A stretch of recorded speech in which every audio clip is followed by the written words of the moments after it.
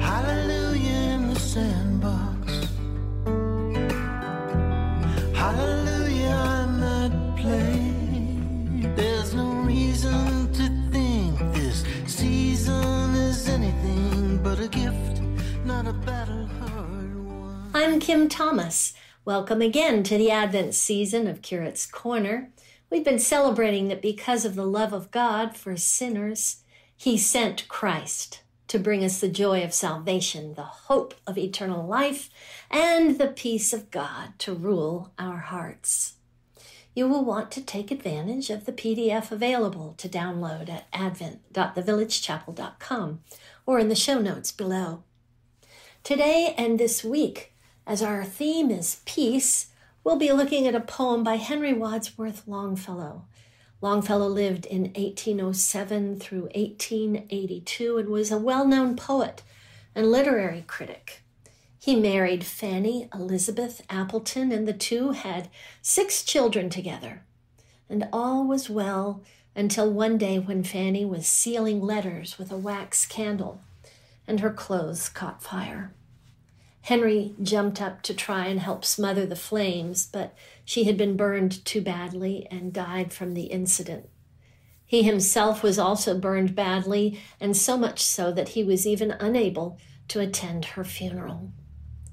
That year, in 1861, a deep depression set in, and Henry struggled to write or even work for some time. 2 years later, in 1863, his son Charlie enlisted to join the fight of the Civil War. Longfellow himself was a staunch abolitionist, but deeply troubled by the Civil War.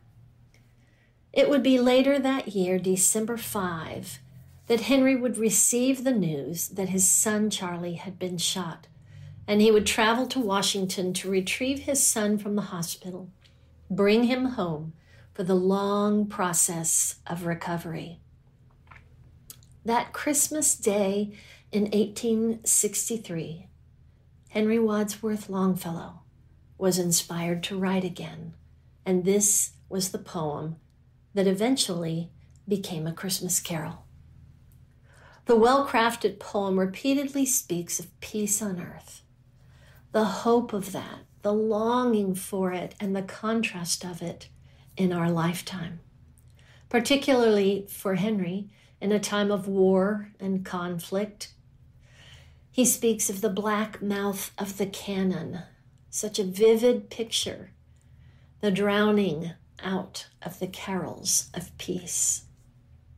The world and all that is broken seems so strong for Henry and even for us today in many ways. But then he brings us back to the wonderful hope of the gospel, so relevant, especially during Advent.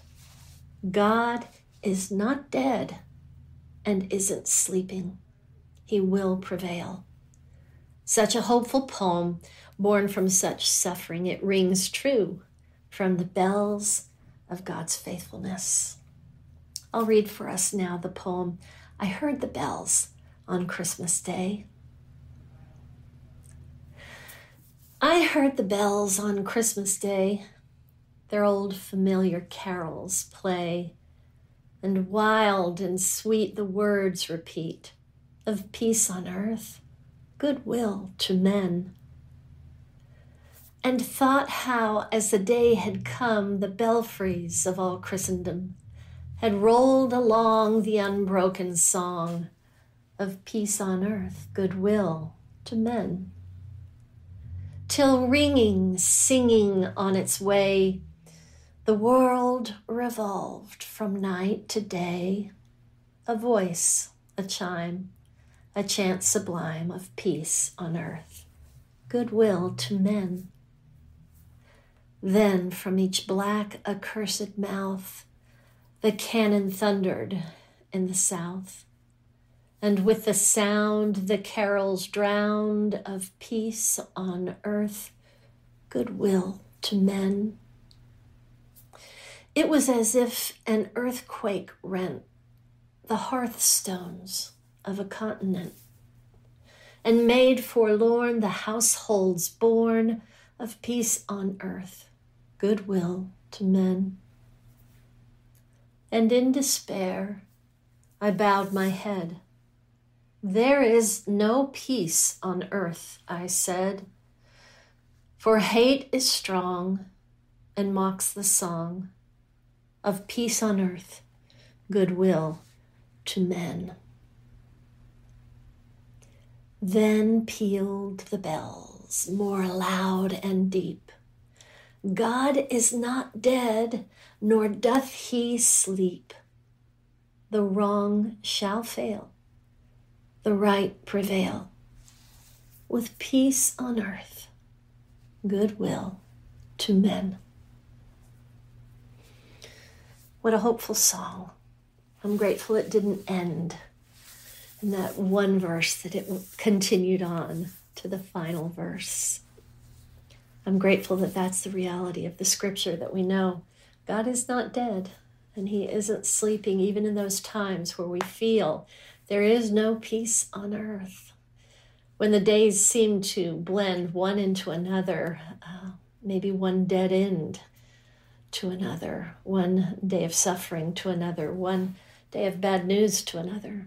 The truth is that God is not dead, and the wrong shall fail and the right prevail. One day, God will come and set all things right. That is the hope that we look forward to, that second advent when Christ will come and set all things right. Today's scripture focus will be from two passages, one from John and one from Philippians. From John 16:33, I have said these things to you, that in me you may have peace. In the world you will have tribulation. But take heart, I have overcome the world. That repeats that message that we heard at the end of the song. One day, all things will be right. It may be tough now, but one day, take heart. Jesus says, I have overcome the world. And then from Philippians, the Apostle Paul says to us, the peace of God, which surpasses all understanding, will guard your hearts and your minds in Christ Jesus. May we rest in that today and every day, my friends, whatever may be going on in your world. I pray that that peace of God would be where you rest your heart and your mind. Today's prayer focus is our families, and I'm sure that they need that peace indeed. Let's pray together. Father, we're so grateful that though in this world we will have tribulation, we know that we don't go through it alone, because you have promised to go through it with us. We thank you that the promise is that you have also secured for us a hope that goes beyond what we see. You have overcome the world, and that we belong to you. We thank you that you have promised this peace for us, that sometimes it goes beyond what we can see or what we can understand, but you've promised it for us in Christ Jesus. We pray that for our families today, Lord. We know that oftentimes peace and the battle for peace is in our own minds. And so we pray for our families, for our moms and dads, our children, our extended families, grandparents, grandchildren, extended families, aunts and uncles, nieces and nephews, distant families, that, Lord, your peace would settle on them. For those who are restless, for those who are running, for those who don't know your peace, Lord, that you would seize them with that peace. Lord, that they would know that though in this world they have tribulation, you will bring peace. Lord, for all of us, would you give us the courage to know that we can guard our hearts in you, that you have secured that for us, that it's not by striving, it's not by the things that we do, but it's by resting in you because of the peace you have secured for us. Lord, in this season of Advent, we think about the fact that peace is one of the themes that we discuss, and so for our families, Lord, we so desperately long for that. We think of those that we love so dearly that we wish we could go in and fix their situations for them, the ones that just seem to be dealing with such difficult situations. Lord, you know their hearts, their circumstances, and so we surrender them to you, knowing that you love them. Father, give us courage to love them how they need to be loved from a distance sometimes, and give them the peace that goes beyond their understanding and often our own understanding as well.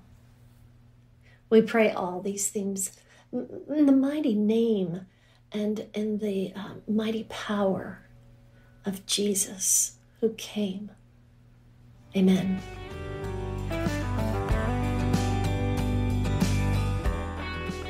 Curate's Corner with Kim Thomas is a resource of the Village Chapel in Nashville, Tennessee. If you find this daily podcast beneficial, leave a review and share it with friends and family. For more resources or to support our ministry, visit thevillagechapel.com. Music for this podcast by Charlie Peacock.